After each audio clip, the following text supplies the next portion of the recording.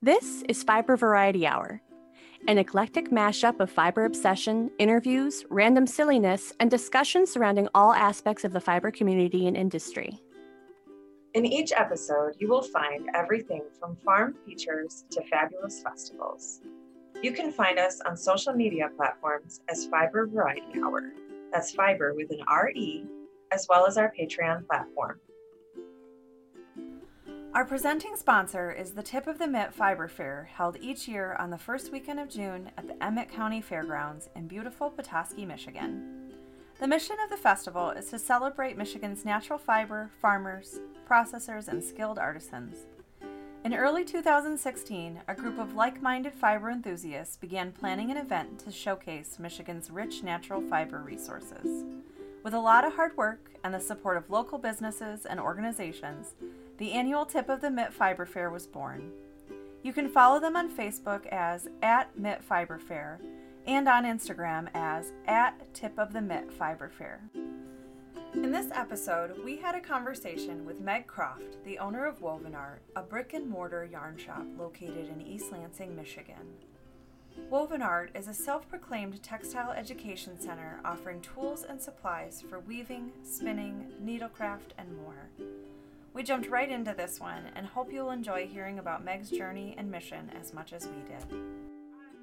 As far as, you mentioned knitting lectures, one of my main questions was actually related to what you did before you started, or you took over the shop. Yeah.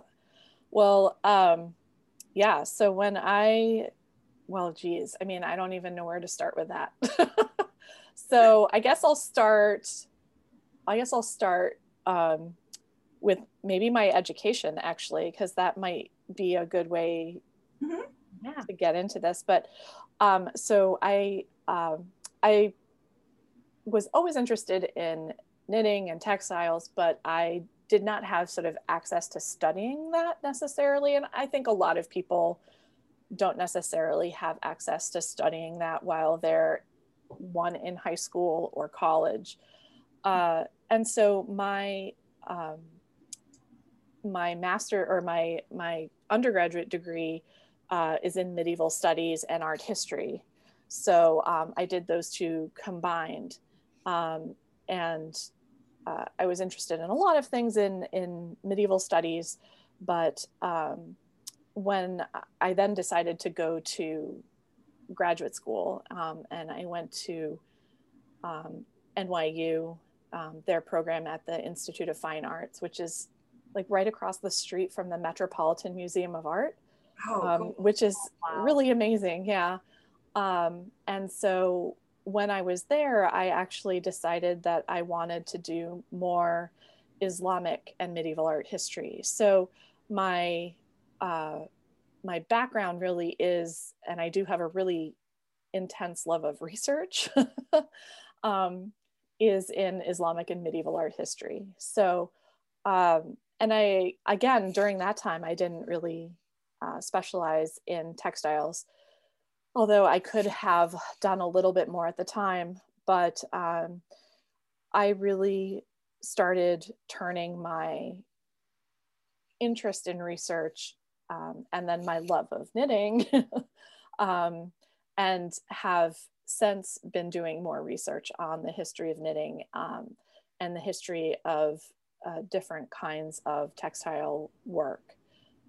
And so I'm not an accredited textile historian, but I am a historian who is interested in textiles. And so whenever a textile comes up, either in the news or somehow pops up on Facebook or social media, I'm always like trying to get a better look at it and trying to figure out, like most knitters are, like, how is this constructed, and wanting to be able to take a really close look at it and turn things inside out. So as far as my work history goes, after I graduated from, I was basically working for a blue chip art gallery in New York City right after I graduated from college and while I was in my master's degree program. And then I decided to move from New York City to Albuquerque, New Mexico, as one does. Just a little different there. Yeah, it was a small culture shock. And both great art communities, though, right? Yeah, they are. They surprisingly, they are. The New Mexico art scene is quite vibrant. And I was in Albuquerque, which is really the working town, the working city of New Mexico versus Santa Fe. Santa Fe is the state capital, and it has a lot of the galleries and a huge tourist scene. Albuquerque is definitely the working city of New Mexico, and it's where the biggest population is, and it's where the University of New Mexico is. And so while I was there, I was working for Tamarind Institute, which is a printmaking workshop that trains master printers in the art of lithography. So it's a fine art printing institution, and they train usually 6 to 8 students a year on how to use limestone slabs to make art and do it in collaboration with an artist. So you have a master technician and you're working with an artist to make a print edition. And so I was working there, and then my partner finished his residency and fellowship at the university. We moved to Boston, and I started another degree. So, I'm sensing a theme. Move across the country, start another, Yeah, exactly. So there I started a library science degree, and I was really interested in getting into more like special collections in a museum, or special collections in a larger library institution. So I have always been interested in the art of the book, and anyway, so I was in that program, and then also I was working. I started working at a yarn shop. So my mentor, Aldrich Robinson, she owned Newberry Yarns, and that was on Newberry Street. I think they've moved again now, but she very kindly took me in, even though I had not worked at a yarn shop before, but I had worked very, very upscale retail, working at an art gallery. And so I started working for her. And then my husband's job blew up. We had to, it had a meltdown. His boss was removed from office. And so all of a sudden he had a lot more responsibility than he felt that he could handle at that time. And so we did an emergency move to Michigan. And so we were in Boston for like 10 months and then moved to Michigan. And after, I couldn't really find a job, and I was working a series of jobs that were fine, but they weren't super fulfilling. And I had been going to the yarn shops, and I walked into Woven Art and asked the current owner, the then owner, if she was hiring. And she looked at me and she said, "You know what? Yes." And so we decided to have a meeting. I brought sort of all my knitting projects that I had done up until then, that I still had, that I hadn't gifted away, to show off, what kind of skill set I had and knowledge base. And she didn't really want to look at them. And she really wanted to just talk to me and see how our personalities matched, and what my, I think what my skill sets business-wise might be. And so she really kind of hired me on the spot, which I was really not expecting at all. And I'm a little tightly wound, and I like to have my ducks in a row. And it was just it was very different personality types, where she was very much feeling, sensing kind of person, and I am your INTJ. I'm just like very analytical, very judge, yeah.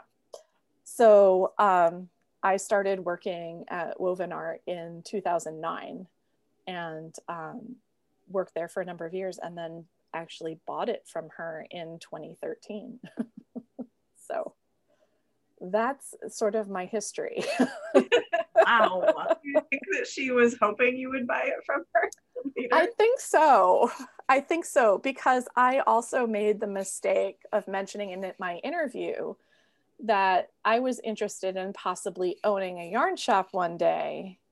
And I wanted to see if I liked the business and whether I felt I had the business acumen to do it. And so one of the things that I asked her was, could she provide me with a more intense job than working as basically a retail clerk on the floor?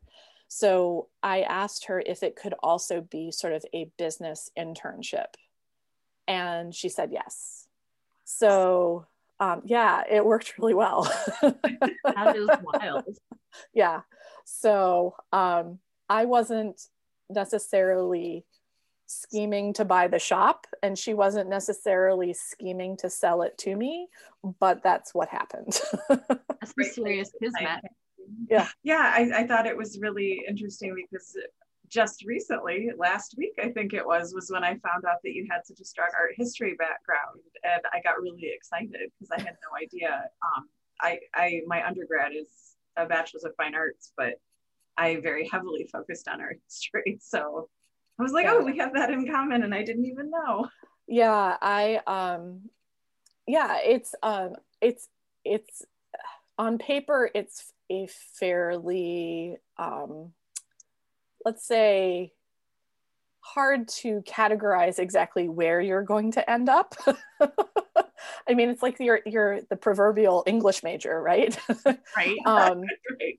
So what I feel like an art history degree did for me was developed a very strong visual language, a very strong sense of color and color theory, and a very particular way that I want things to look because of my art history degree.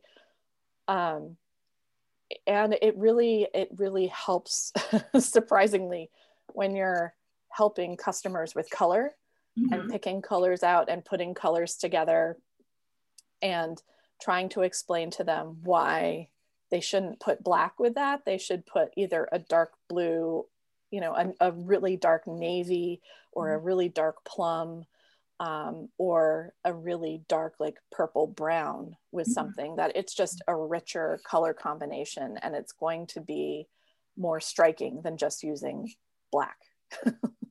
So it also might be easier to work with in poor lighting.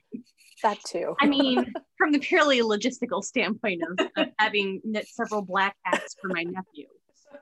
Yes. Yeah. I mean, working with black yarn is just, it can be so hard, and it can be really hard on your eyes. And as someone who's now firmly in her mid-40s, I can honestly say my eyes are too tired by the end of the day to work with black yarn. Like, there's even dark brown, dark gray, even that can be hard. So I totally get it. But for color, look at like, yeah, the dark blues, the dark purples, those really dark, rich colors, and you'll get a much more interesting project out of it. And that's what art history has done for me. I feel like that should be on a t-shirt or something. This is what art history did for me. Yeah. I was very excited when I found out that April, who used to own Madeline Tosh, she was an art history major as well. Oh, very Yeah. cool. Yeah. It makes a lot of sense to me. Yeah. So, you know, with that background, you know, I know I would be like biased toward people who might be using colors that were influenced by something that I enjoyed. You know, how do you go about figuring out what you like to have in the shop? Oh boy. Well, I mean, that's a whole nother thing. I mean, I really love good, honest wools. So I love, you know, slightly crunchy, more natural wools that have character, and they have nice tooth and stick together nicely. But I also know that most people are not necessarily a crunchy wool lover. So what I really try to do at the shop is make sure that I do have a good selection for everybody. Mm-hmm. So I make sure that I have some really nice soft wools, really beautiful hand-dyed yarns, cat. And also, you know, I have a low care section, which, you know, it serves its purpose, but that's not where my heart lies. Mm-hmm. So I really try to have good quality yarn. I want to have yarn that can be more sustainable, that's in my shop. So American grown, American milled, American dyed. That's a priority for me, although it's always harder. Some days are harder than others. You can only pull from where it's available too. So exactly. And then what other people may not realize is that there are some companies that are fairly small production. And you may not, if you want to bring in that company, you might not be able to. You might have to sit on a waiting list, and you know, if your social media is not up to snuff, or if you're not doing enough events, you're just not going to be able to bring in that yarn. So there's all kinds of ways and reasons why you have the yarns that you do. For my shop, I really want to have natural, sustainable fibers on my shelves, and I will spend the time educating people as to why I have those yarns and why I have picked those yarns. So in a way, my background as working as a gallery director, curating shows and curating what I want to put together on the walls has come back to me in what I want to have in the shop, because what I have in the shop I feel is a reflection of me. And I know very much how I want to be perceived and how I really want people to identify with what I have in the shop. As with the more, as you put it, crunchy wool, I'm curious that in your time of working with people and giving them that education of why and where it comes from, do you see a shift in what people use once they have that information? I do. So, and I do this also with my needles. So one of the things that's really important to me is I don't want to judge what I think the customer wants, right? Like I don't want to tell them, I think you should buy this. What I'll tell them is I will put 2 or 3 choices in front of them, and I'll say, these are your best options for your project. This one is an American sourced fiber. and is grown and milled in Michigan. This one is a produced in Michigan fiber, and the fiber is sourced from someplace else. And this yarn is an import from South America. And, you know, it's probably your most economical option, but these are your options. And then let them choose what is going to be best for their project. Same thing goes with the needles. You know, I have needles that are made in Europe and needles that are made in China. And they want to know what the difference is. And well, I mean, one of the differences is very strong labor laws. So again, I'll put those choices before them. And for my customers in my area, most of them will choose the European made needles, which are more expensive, but that's important to them. That political choice of buying from a company that has strong labor laws is more important to them. But I also I'm across the street from 50,000 undergrads. So I have a lot of young kids who, some of them are learning how to knit, and they don't have the budget to buy those needles. So I have those needles for them, and that they can get in on lower price needles if that is what they want. And some of them opt for the European made needles as well, but I need to have a good, inexpensive needle as well. And so, you know, I will put both needles in their hand and let them make the choice.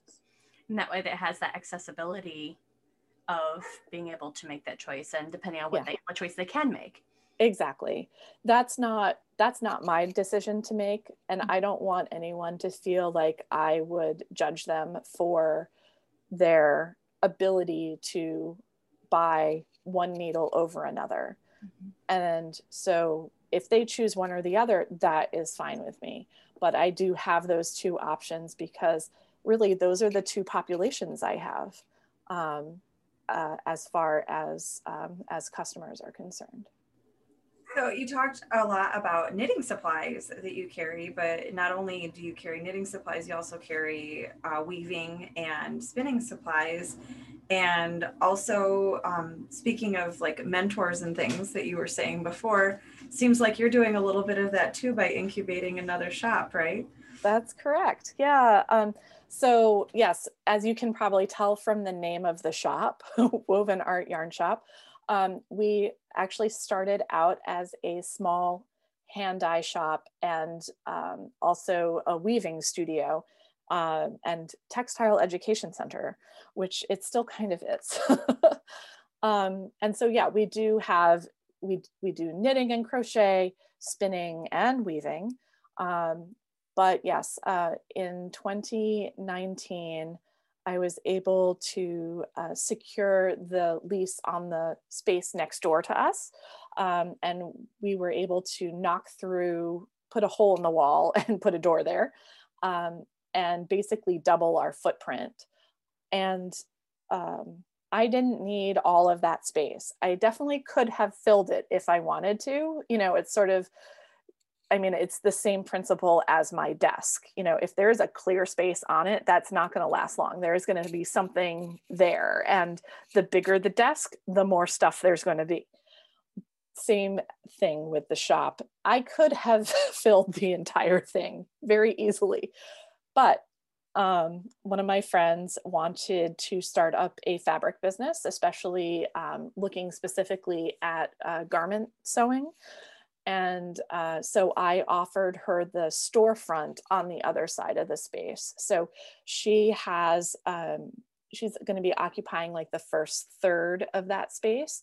And then I'm occupying about a third of that space. And then we have a joint classroom, which obviously hasn't been used for a while, but we have it.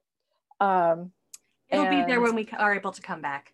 Exactly. And actually right now, we have been using it for some of our local artists who have been missing out on local art fairs. And so they have been bringing their things in and selling them out of that room. That was mostly before Christmas, so we need to freshen it up again. But we've been doing that as sort of outreach to our local arts community to try and get them some kind of income, especially for the ones who actually do that as their only income. So it sounds like you've almost got an incubation within an incubation going on. Oh yeah, it's like a Matryoshka doll of incubation going on. So it was really important to me to try and shelter another business for a while. And I really wanted to be able to make our textile options in East Lansing and Lansing a lot stronger than it has traditionally been. We really don't have much in the way of, we have quilt shops, of course, but we don't have much in the way of garment sewing. And there's so many people who are multi-craftual, right? So we wanted to make sure that, yep, that we were serving a lot of the community that was not being served by quilt shops that carry very specifically quilting material, like quilting fabric. So it's been great. And I think one of the things I've really enjoyed about having Jessie next door is that I'm a sole proprietor. I'm the only owner of Woven Art. And that means that I don't get to bounce ideas off of people. And that's so important with businesses, is to have those peers and have those connections that help you grow and help you think about things in different ways.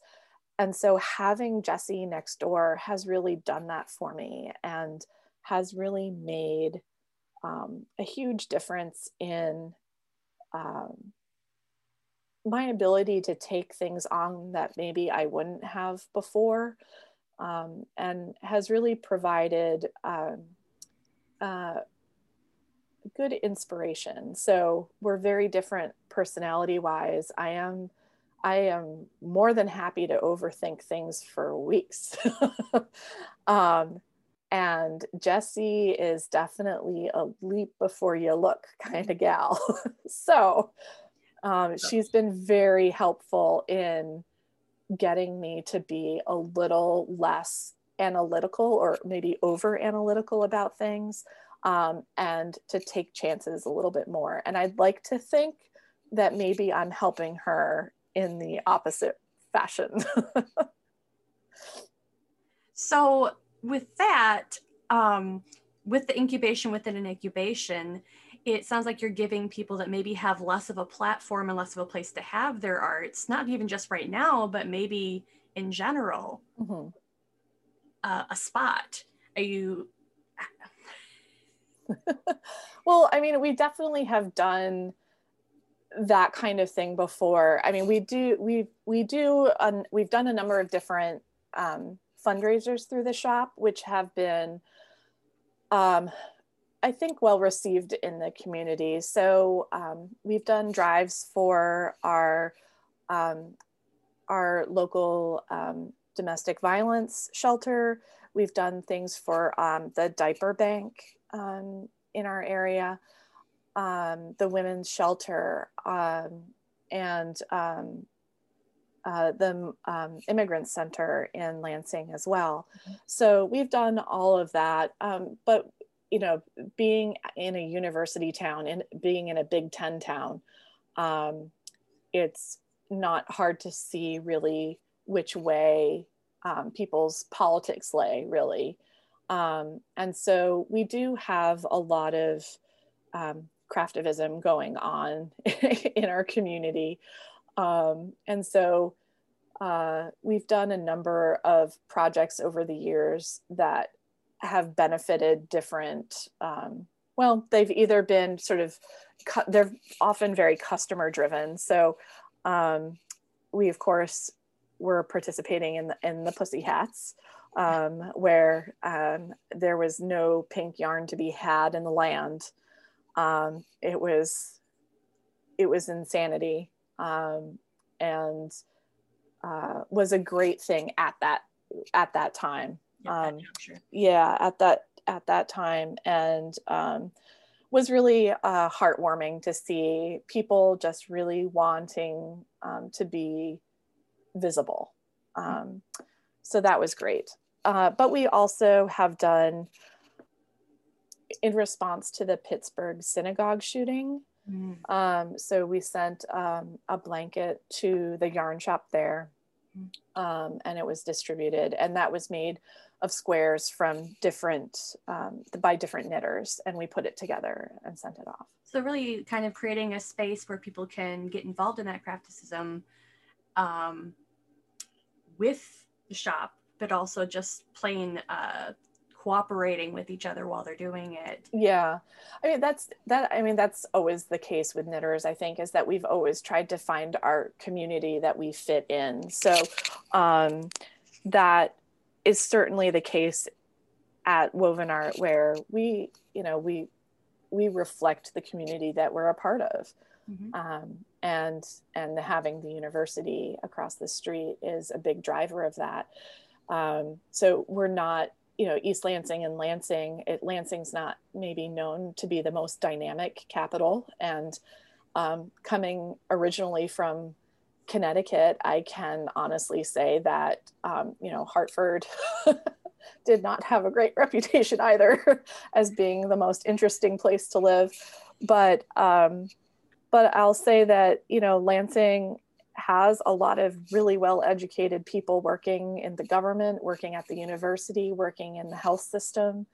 And my customer base comes from that. And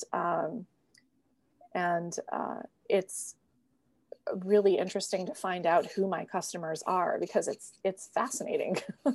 They're professors or staff at MSU, or working for the state downtown, or working for any of the sort of governmental associations that have members throughout the state. So it's really a fascinating community. And we definitely reflect the community that we come from. Now, I know that you also have an assistant supervisor that's rather short and fuzzy. Oh, yes. And I was like, wait a minute. And has a really great relationship with your UPS driver. Oh yes. Yeah. So during the week, I bring my dog Zebby to the shop. He is a soon to be 13-year-old corgi.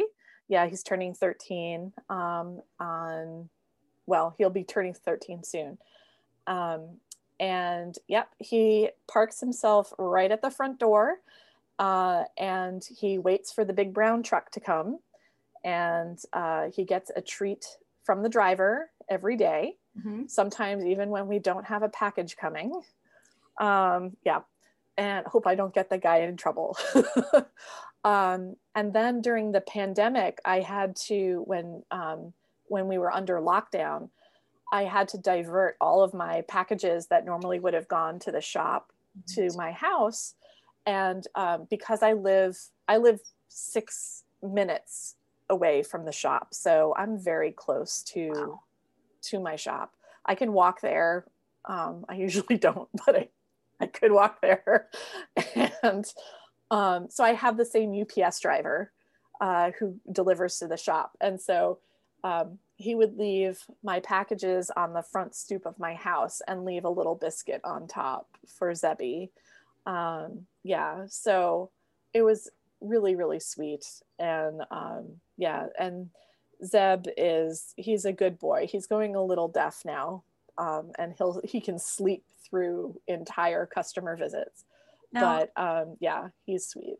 He is very sweet. I did recently learn that him parking himself there has a specific name, and it's actually a thing. Yes. And so yeah.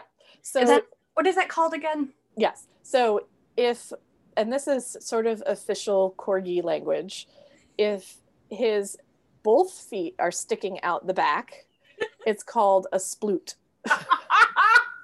And if only one foot is sticking out the back, it's called a half sploot. So he used to do a full sploot, but now he only does a half sploot. So yeah, but he still does it. I don't know how for much longer, depending on his hips, but I actually read somewhere that it is like a stretching thing for them. Like that's why they do it. But I wouldn't be surprised. Their legs are so short. I don't know how they would stretch them in any other way. Right. So if Izet gets all the treats, then what does your roving sheep get? Oh, Frida. So yes, I have a large stuffed animal sheep. Let me put it that way. It's not a stuffed sheep. It's a stuffed animal sheep. And she's quite large. She's probably about as large as some German shepherds. And yeah, and she used to make appearances outside the shop on nice days during the summer and the fall. But that's not going to happen anymore. The number of years ago, I think it was 2018, she got stolen. And I normally don't put things outside on football Saturdays. But we were having an event and it was an away game. So I thought that maybe it would be okay, but no. She, someone picked her up and carried off a very large stuffed animal sheep, and she just disappeared. And she was gone for several weeks. And yeah, my wonderful customers, I made up flyers, and my wonderful customers went door to door in the student area, and we're talking to all the undergrads they could find to see if anyone knew anything about it, and dropped off flyers. And then flyers went to all the coffee shops in town. They also ended up at all the bars and at the local restaurants too. So was Frida sitting on a bar stool then somewhere? I'm afraid Frida was probably at a frat house, but yeah, exactly. So so everyone was very aware that Frida was missing, and she got a write-up in our local online paper. And you know, there were pins made, there were social media posts about hashtag find Frida. And we told our UPS driver and our FedEx driver and our postal man, and then we decided to tell some of the maintenance guys for the property management companies in our area, because they're in and out of houses all the time and see things.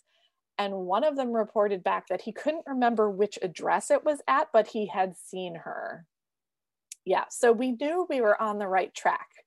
We knew that we were turning up the heat. And so then all of a sudden, I think it was just a random Wednesday, she just showed up at the shop. And it was an undergrad kid who brought her in, and he told me kind of a fishy tale about her showing up on his front porch. But I mean, it is possible that maybe the frat decided she was getting too hot and put her on the front porch for someone else to find. And yeah, so she came back, not too worse for wear considering frat house, most likely. But the most important thing was that she arrived back 3 days before the Michigan State University versus Michigan football game. Because if she hadn't made it back before then, I think she probably would have ended up torched on the front lawn of one of the frat houses. Yeah. And that's what I was desperate to not see. I did Like if she disappeared and I never saw her again, I would have to live with that. I would be very sad, but I'd have to live with it. If I saw her like destroyed in the trash or torched on the front lawn, I was definitely going to have some really bad moments. But she made it back. She's safe in the shop and she's not going out. So she's an indoor sheep only now. Domestic sheep. Yep. Domestic indoor sheep. It's terrible. Yeah, sorority stories. So is there anything else you wanted to plug or you have coming up or talk about before we let you go? Yeah, I've got a couple things. One, we just launched our new online website, which we're still adding to, but it now ties into our inventory. So it's a live inventory system. So that is up and running and I'm super thankful for that. And you can find it at wovenartshop.com. And then I'm also hoping to be brushing off my history of knitting lectures. And those were done over a series of years for our local knitting guild, the Mid-Michigan Knitting Guild. And I'm hoping to tighten them up and modernize them a little bit, make sure that they're as up to date as they can be.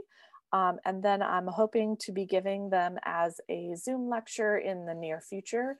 So if you're interested in finding out more about that, you can join our newsletter by going to our website and signing up, or following us on Instagram at Woven Art Shop, or following us on Facebook at Woven Art Shop.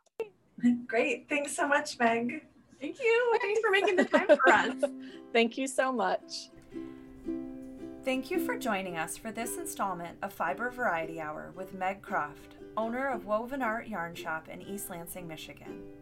To find out more about Woven Art and to be the first to hear about new products, Zoom lectures, and more, be sure to sign up for Meg's newsletter on her website, wovenartshop.com, and follow her on social media at Woven Art Shop.